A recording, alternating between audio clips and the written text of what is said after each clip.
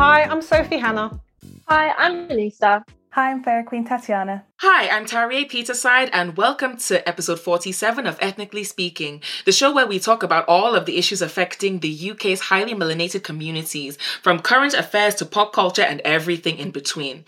We always keep it 100, and today we are going to be discussing the heated topic of using sex to get what you want in relationships.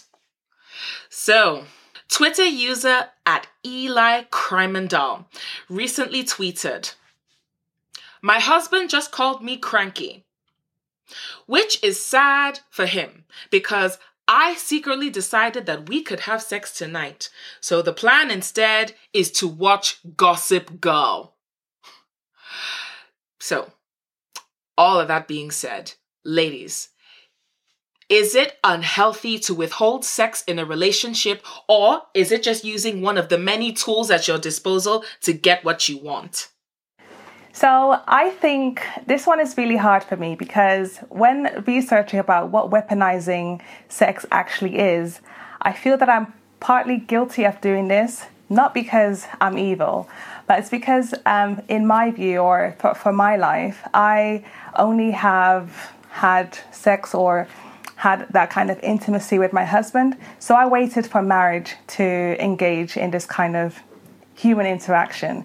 So all of my relationships prior to this, I was always very, I said, no, I'm not going to do this. So I would only do it with the person I married. So in a way, I think I did use it as a weapon, but I don't think it's a weapon. Rather, it's a privilege of being able to be together with another person that you love in a committed relationship. So if I'm guilty of weaponizing it, so to say, then yes, but I didn't do it for malice or bad reasons, mainly just because my belief limits me to have those kind of interactions with people I'm not committed to for a lifetime.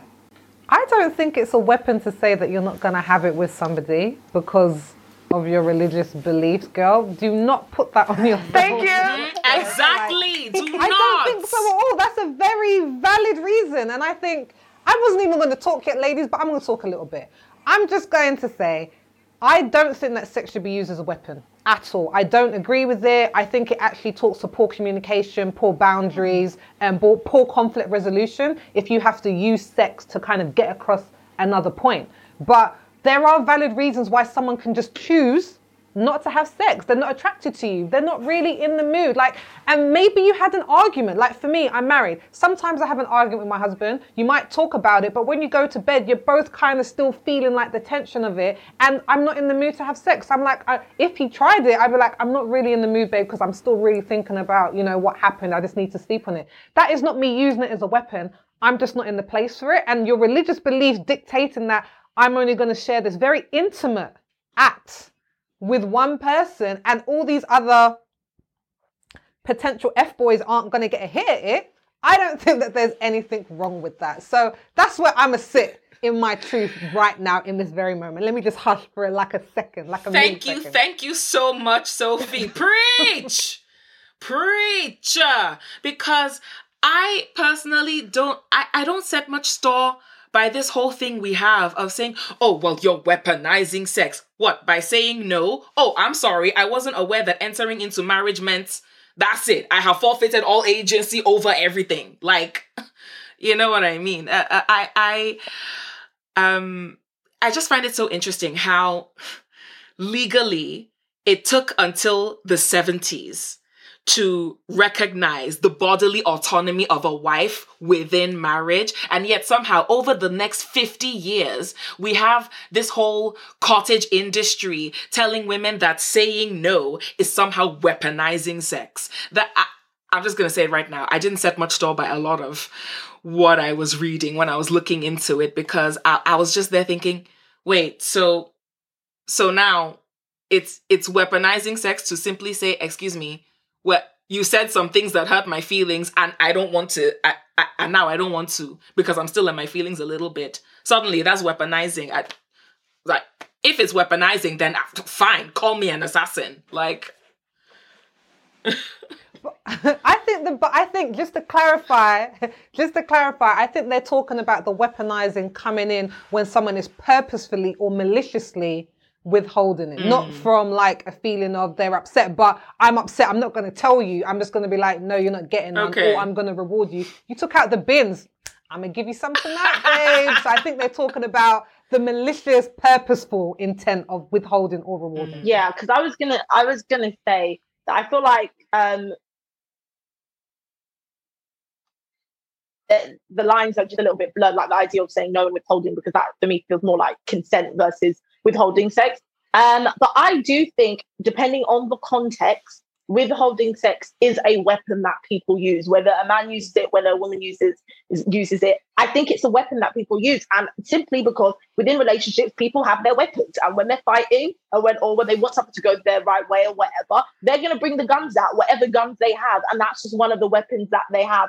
I'm just being legitimately honest, and sometimes, and the reason why, like sometimes it's like Sophie said, it could literally be like the other person doesn't even know it, but like our Twitter user was like, okay, you said something I didn't like, so in my mind, I would just like, that for me is a little bit malicious. And the only way, I'm not married, okay, so I can't specifically speak for marriages, but what I will say is, from my understanding, okay, men and their biology, when they need to release themselves, it comes out in different ways when they haven't been able to release themselves. There may be, the serious cases of the grumps, incredible frustration, just a lot of things. And so for them, as well as it is an emotional thing, it's also a physical need, and not just for men, for women as well, where they need to be able to release themselves. So I think when you're in a marriage and you as maybe a woman or a man or whatever context relationship you're in, and all right, okay,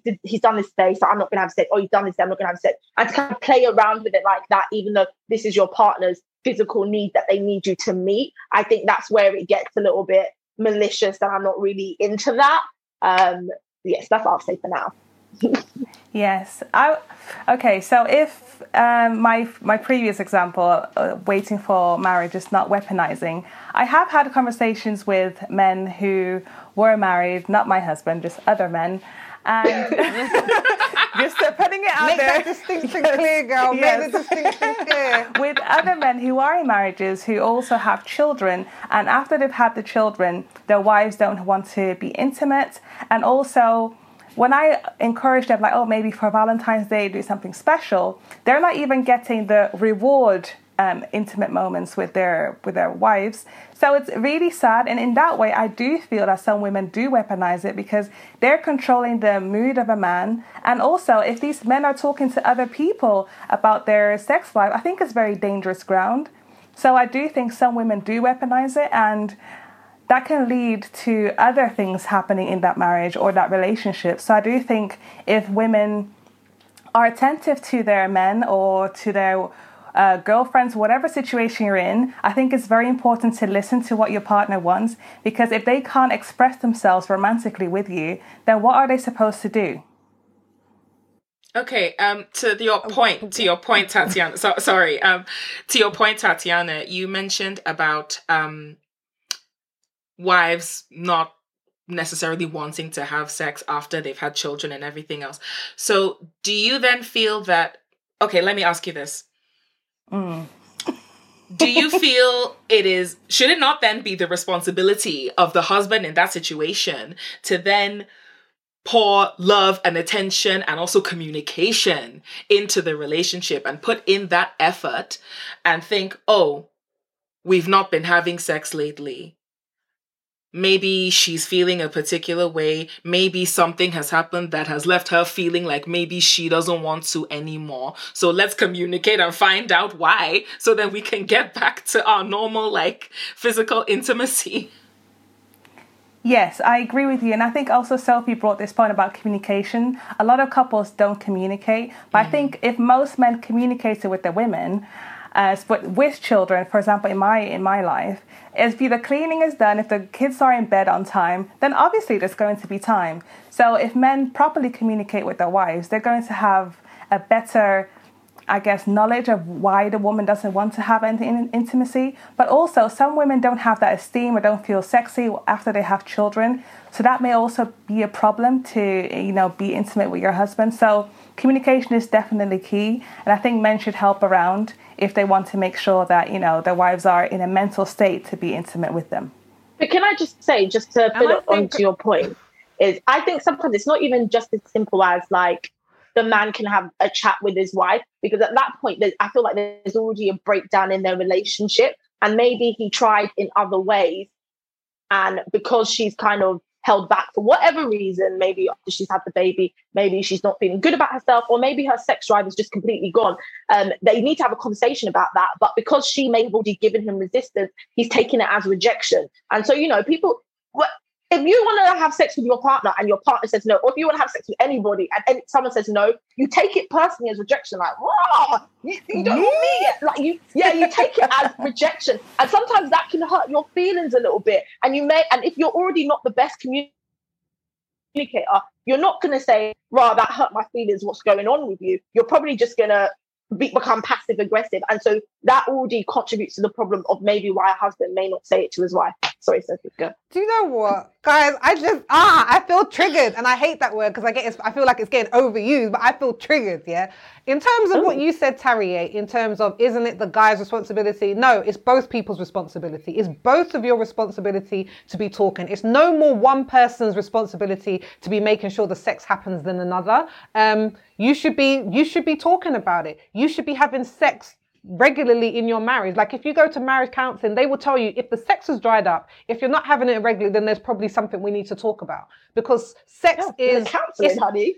I had when I had marriage counseling, they were very much like, if the sex isn't happening, it's a sign that something else is going on, because sex really is an outpouring of the rest of your relationship. So if it's not happening, there's chances are there's other things going on. Now, for example, it could be a busy period. Someone could be studying. There could be a project on at work. But if this is going on for months and months and months and months, then there is something else going on as to why you're not getting involved in a sexual or an intimate connection that you're not supposed to be having with anybody else. This is the person you're saying you're going to have it with if you are in a monogamous relationship of whatever kind. Now, in terms of communication, the communication should be going on regularly. I don't ever want to get to the point where my husband is trying to guess why I don't want to have sex with him after children or this week or whatever. It needs to be a conversation. And for me, like, I just feel like bun that rejection hurting. Like, I'm just not here for it. Like,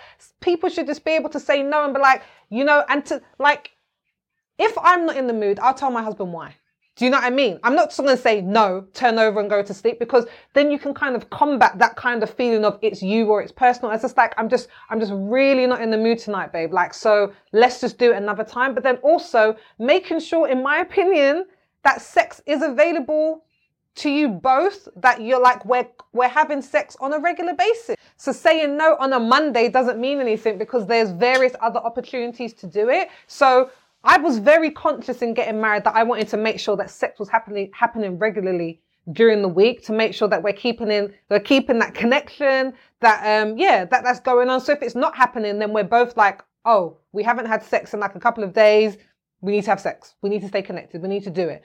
Sometimes life gets busy, but I just feel like, but I'm still not here for the weaponizing of it, because when I hear people talking about, oh, I'm using it as a weapon, he's going to get it tonight because he acted right. I'm just like, when was the last time he got it? Why are there such big gaps in between when sex is happening? That's what got me. Because if I told my husband tonight, I'm not having sex because I'm just not in the mood, he's not going to be like, well, that's the month of March gone. What the hell? No, he's not. He's going to be like, okay, it's coming round the corner like a bus. It's coming again. So, yeah, guys, like I said, triggered. I'm triggered over it. No, you speak to such, like, honestly, I think romance is missing in a lot of relationships. Sometimes people are stuck in the honeymoon phase or when they first get to know each other and people just slip. And I think it's important for people to just still flirt when in a relationship, still kind of seduce each other and make sure you're available for the other person. And I think for some people, they don't see themselves as sexual beings anymore whilst they're being in a relationship.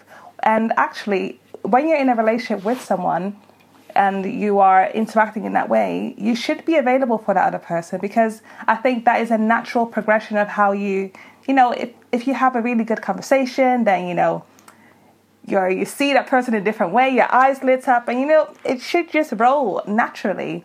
But unfortunately, for some people, having sex is a task, having sex is a chore. So for those people, I think, are the ones that actually weaponize it. And usually it's men who want it more compared to women. But I think a lot of women who are in tune with themselves know what they want and when they want it. So you also have to vocalize it. And I think people just have to take charge of their sex lives and not wait for the other person, and clearly communicate that, and also set boundaries or expectations. So for some people, they want to have at least 5 times a week. For some people are happy for once a month. So you need to understand what the other person is like, because otherwise you're not going to be compatible. I know we've spoken a lot about weaponizing sex, probably having a lot to do in a relationship about communication. But, you know, when I think about weaponizing sex, to me, it's also like an indication that there's some level of manipulation going on in this relationship.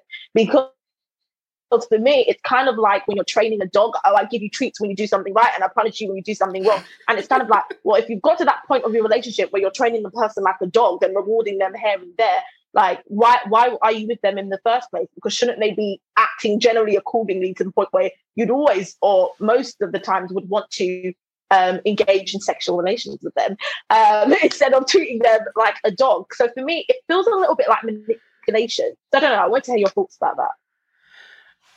I agree. I think it is manipulation, Anissa. I really do think it is. And I think with that sort of manipulation, when it comes to a human being, it's short-lived.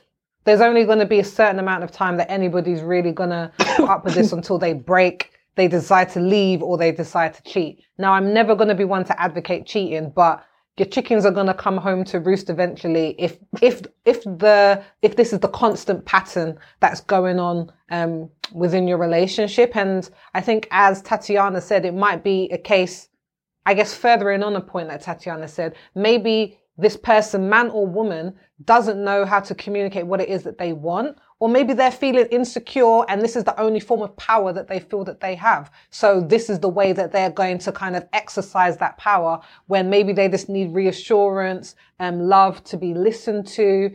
But I think weaponizing it, again, is just a sign of something else that isn't ticking over properly in the relationship.